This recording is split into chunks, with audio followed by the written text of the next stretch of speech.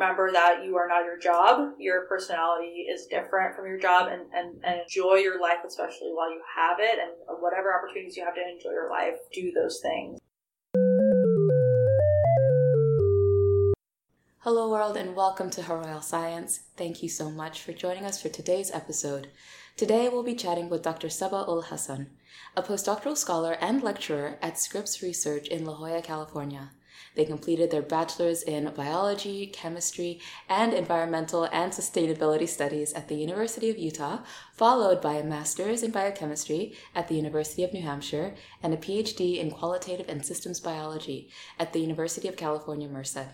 I'm so excited to chat with Dr. Ul Hassan about science, identity, and intersectionality, but let's start from the very beginning. Dr. Ul Hassan, what's your story? So I grew up in Salt Lake City, Utah, to two immigrant parents, one from India, one from Pakistan, and me and my brother, we kind of grew up in this area that was near the smelly part of Salt Lake. So I think now there's actually a lot of push, I think, right now happening for people to maybe save the Great Salt Lake. But at that time, people didn't really care about it. This was in the 90s. I didn't really see myself in the sciences. I think, like a lot of kids of immigrant parents, I was encouraged to be a medical doctor or a lawyer. And I just didn't see those for me. I really did like science and biology. We didn't have like pets or anything growing up, but I used to keep like insects, so I would keep them for a week or something, and then I would like let them go. Yeah. So I think I was just, that curiosity was there, and that with like then kind of learning about this ecosystem that lived right next to me, and then those two things I think is what kind of drew me towards like biology and wildlife biology. And now I do a bunch of stuff, or I have done a bunch of stuff over that time, but that's where it started, I guess. So could you tell me a little bit more about the work that you're doing now? Because you had quite a few jumps from different locations, and I'd love to hear more about how that story also transpired. But we can start now and then move backwards. Yeah. So as you mentioned, I am at Scripps Research at the California campus, and it's a wonderful place. This is now the start of my third year as a postdoctoral scholar, mainly postdoctoral scholar, and I also teach some workshops and applied bioinformatics course.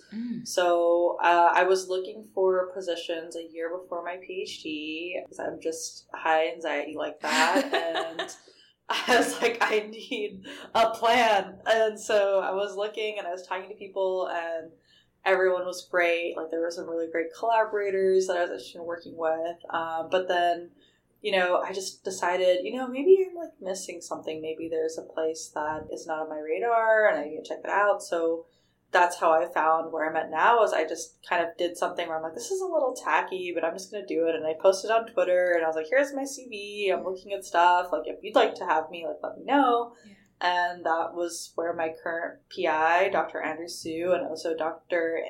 Don Eastman, who's with the grad office. Well, Andrew reached out to me, and then that's how I started conversation with both of them. And I have loved it ever since. I work on Wikidata.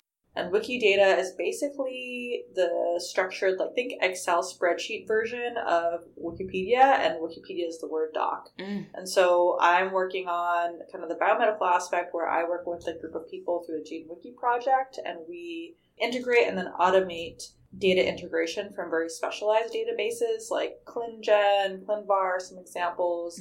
And those are mainly focused on relationships between genes and diseases in humans. So kind of like any mutations in genes and how those might be associated with disease, and any sort of medications that are involved in treating those. So that whole set of pathways, that's kind of what I do, and kind of curating that into Wikidata. And what got me into wanting to do this is, I think it's just always been on my radar, just my family's level of access, or lack of access, I should say, and that contrast to being in academia and just a lot of people, a lot of peers, just coming from more affluent backgrounds. And, there's nothing wrong with that. It's just, I think sometimes people kind of are disconnected from, maybe what the average person might be experiencing, or how little they really have access to a lot of this kind of information. And so when I was doing my PhD, one of my dissertation chapters involved data that was over 100 years old. And it kind of got me thinking about, well, like how can I make sure that my science is one, available like 10, 15 years from now, or even readable to people 10, 15 years from now, and also accessible in terms of, being able to look at it, kind of open source is what people call it, open access. And so that's what brought me to this position, and really enjoyed being part of a community that genuinely is interested in accessibility of data for the public, and the public can also edit it, just like with Wikipedia. So anyways, that's what I do, and that goes towards, we have some kind of machine learning algorithms that we work on in the group, and we kind of put those towards like tools and resources. And the one that I'm working on was done previously by a grad student, and so I'm working on kind of reproducing that and automating it to basically use Wikidata as a source for information to then identify potential candidates for drug repurposing for people to then, clinical researchers to then screen and test. What meaningful work you're doing. And I like that you're thinking far ahead about the readability of the work that you're doing and the accessibility of the work that you're doing. And those two things are very important to me as an individual. So kudos to you for that. Yeah. But how similar is the work that you're doing now to the work you did for your PhD? And was it a jump? And what was that jump like, if there was one? So I did venom microbiomes for my PhD with marine snails, or venomous marine snails. And I was really interested in host microbe interactions at the time. And I think another theme across was just like, I've always been interested in the kind of community research, or research that relates or is connected to the community in some way. So that research I worked a lot with people in Baja, Mexico. It was very highly collaborative, and my research now is highly collaborative.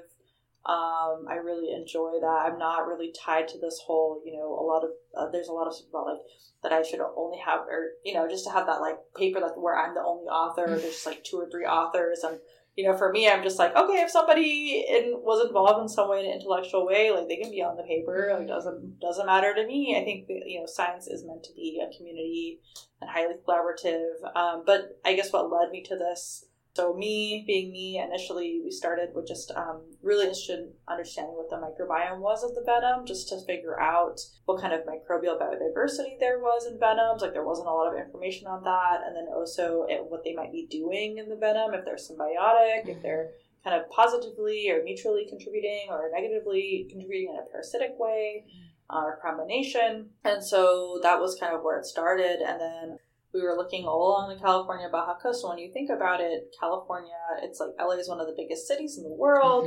And California is relatively new in terms of like, I guess, colonized population. And so you have, millions of people, whereas like 100, 200 years ago, it was not very few. And, we had the whole settlers manifest destiny thing, and California got super populated after that. But anyways, coming back full circle, so with that data, that was the chapter that was working with over 100-year-old data, because we were wanting to look at sea surface temperature to see how much there was variability of the shell shape and size by sea surface temperature, and kind of connecting that to climate change, as well as human population density. And we can't say too much in detail because it's really difficult to actually extrapolate on that information, or like try to really figure out the details of those results. And this is really what got me thinking about data a lot more, and just the importance of, in some ways it seems really mundane or really boring to just be somebody that kind of curates data, but it's really important because you think about,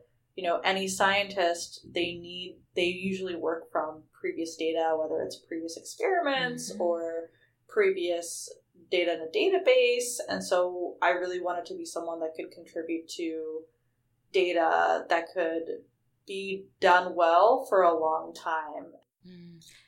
You mentioned the word collaboration, and that got me thinking about another project that you're a part of, the Biota project. What are the project's missions, and what are you doing now?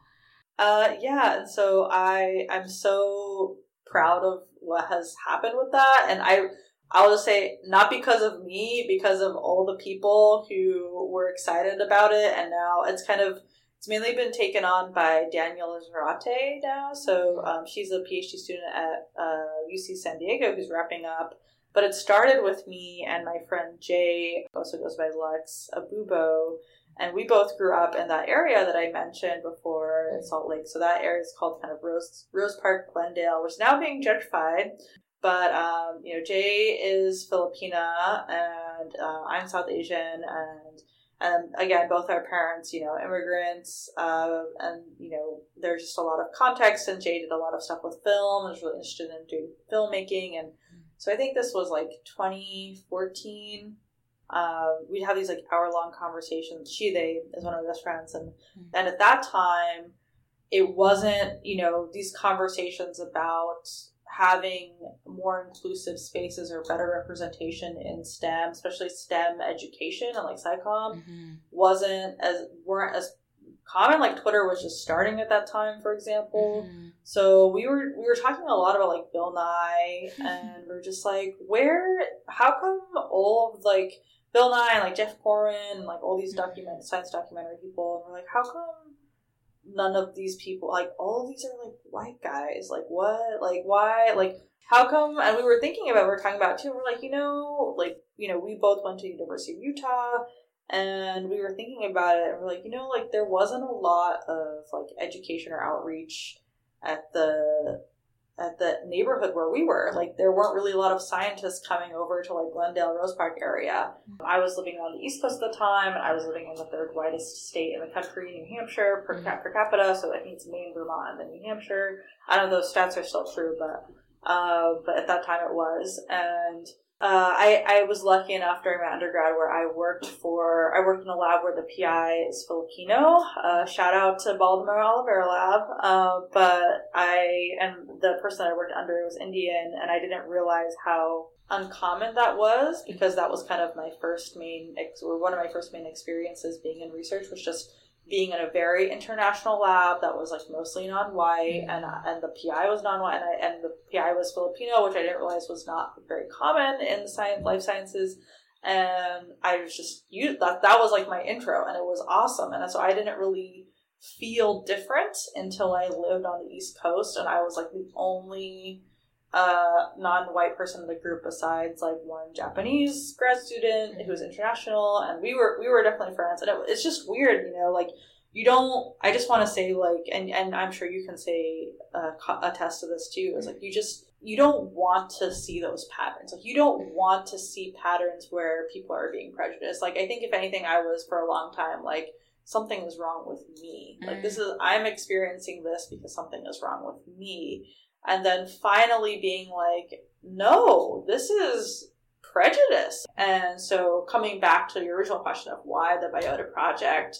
So originally started as a science documentary series between me and Jay.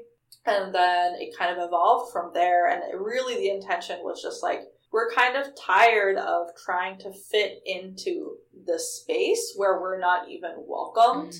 And we want to make a space for people to just be who they are and to be themselves, and that can also be science, and that can be science education. And so that was the intention. The group it's mainly a science education group organization through an environmental justice lens, and the intention has always been to be non-hierarchical, so there's no formalized leadership. Their current theme for this next couple of months is food. So they've been doing a lot of stuff on like urban foraging. They just had a clip out. I can send like the YouTube link to their channel. They're just awesome. So I'm really happy. And the focus again is on communities and basically scientists who want to be talking to the communities that they're part of. Really not seeing that kind of communication as less than or like extra or whatever, but a direct part of improving the way we do science. It is a great lead into the next question that I have for you about identity and about being Muslim.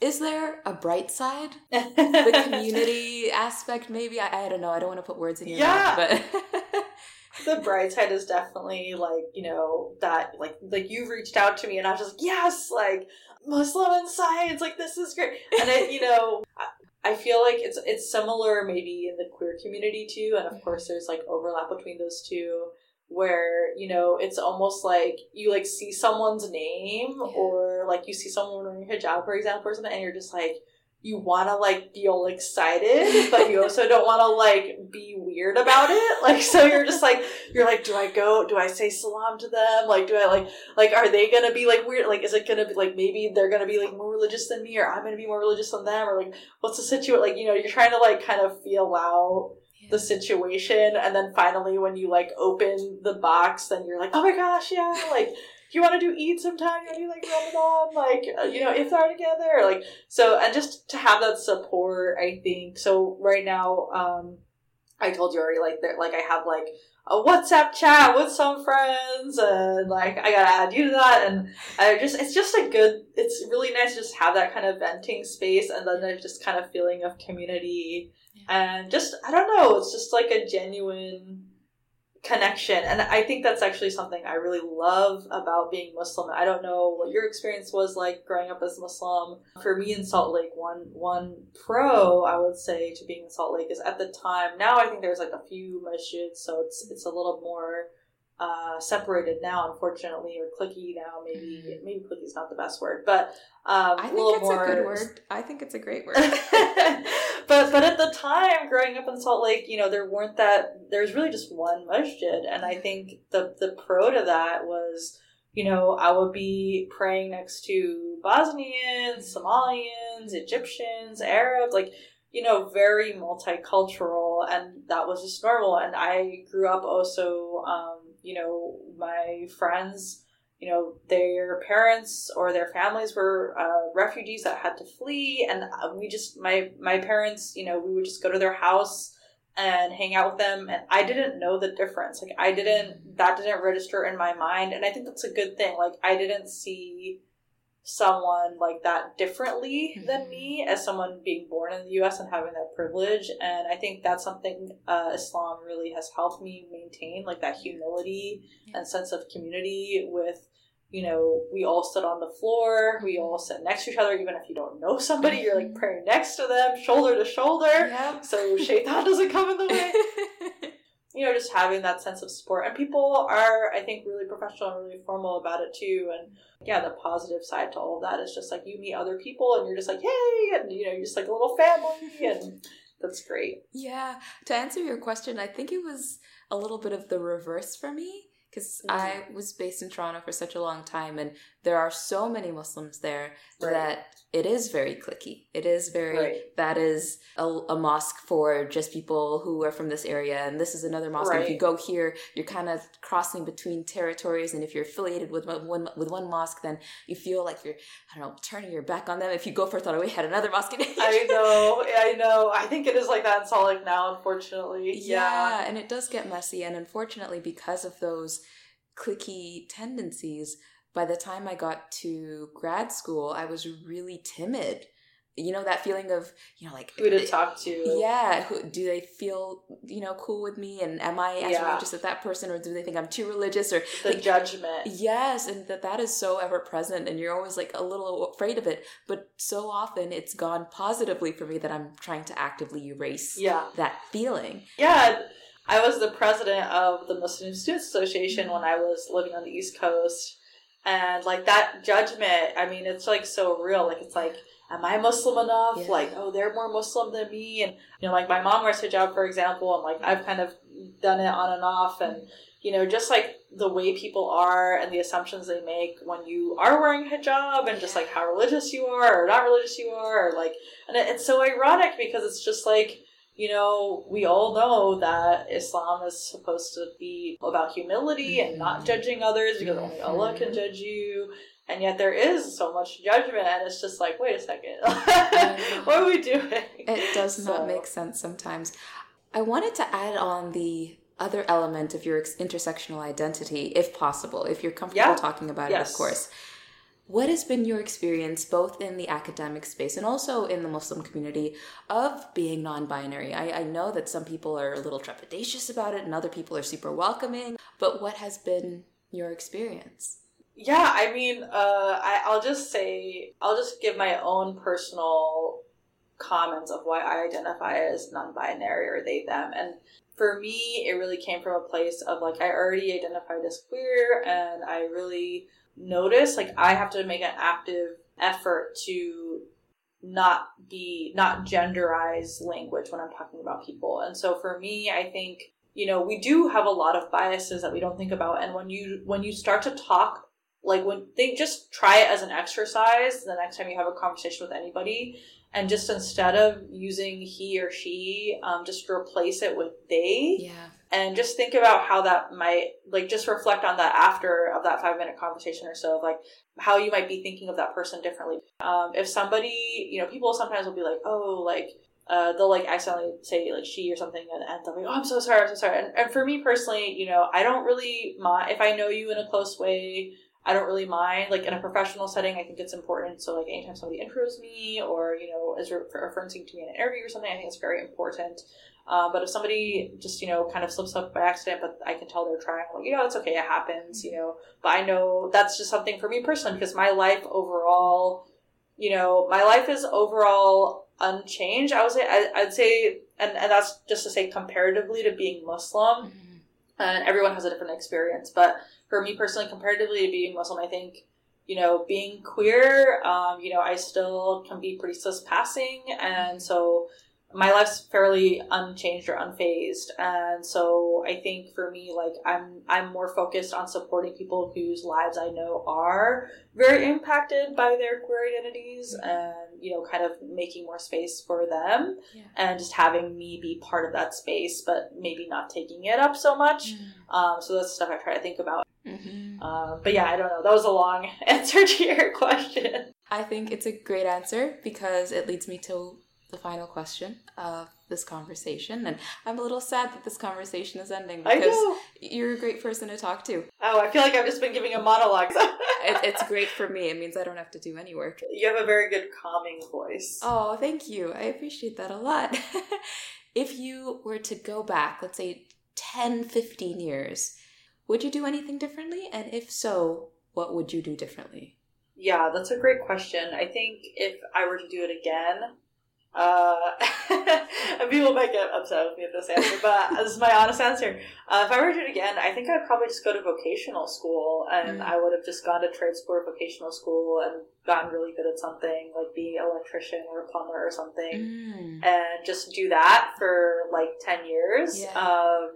But also, on the flip side, if you are wanting to do something, in higher education, like be a medical doctor, a lawyer, a scientist, or what have you, if I were to just stay in this profession again, which personally, just speaking frankly, I love doing science. I will always love doing science. I'm always curious, but I also feel very comfortable, like, walking away from my job at any time and just doing something totally different. And that's not to say, like, I love my job.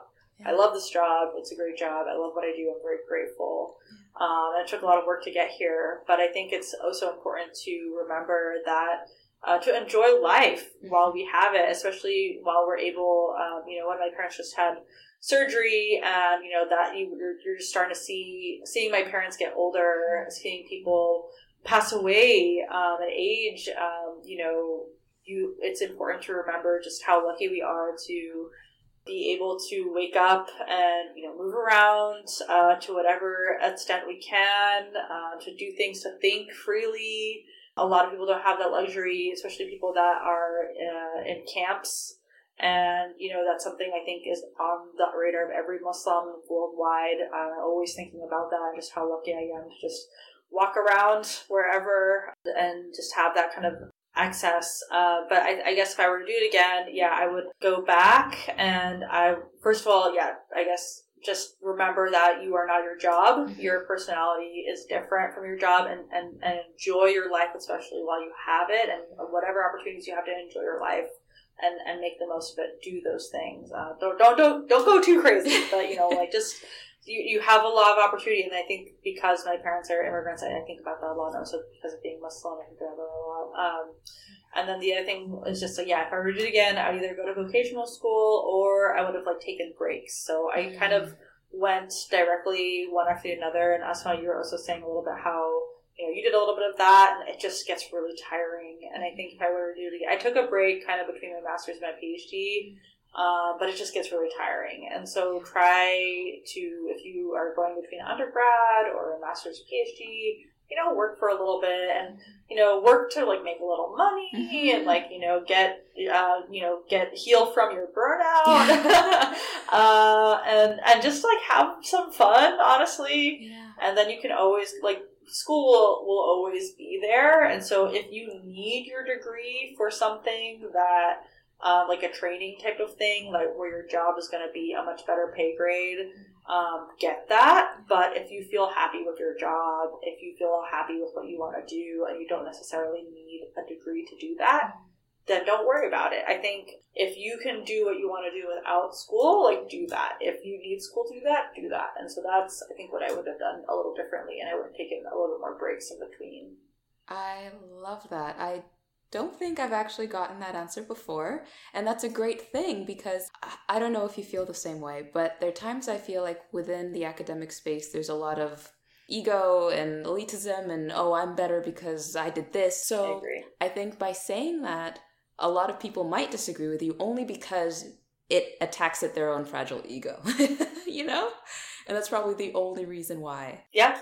And there's a great clip by George Washington Carver. There's like a recording interview with him. I can send the YouTube link for that too if you want. Yes, please. But it's just about how the best science is done in the absence of ego. And he makes this comment where he's like, "It's a terrible thing, that eye disease," and like it's just really great. And I think about that all the time. I think it's so true. And again, when you start looking at your science from the perspective of like, I could leave this tomorrow. Yeah. Like, stop, or at least from my personal perspective, like, again, whatever people want to do, like, that's great. I personally think it's kind of bad to think of doing science from a perspective of, like, leaving a legacy. I have one mentor in particular who was one of the first people I worked for, who's now retired.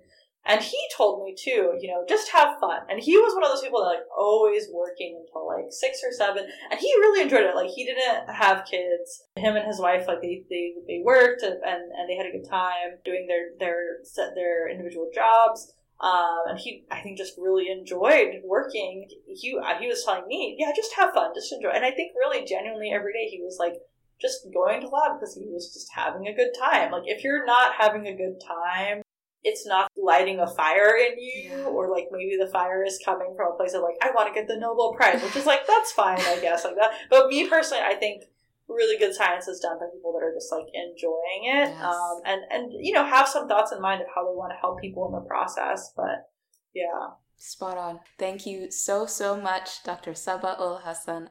It's such a pleasure to have met you. Thank you. Likewise. Yes, we're both doctors. MashaAllah. Thank you so much, Dr. Bashir.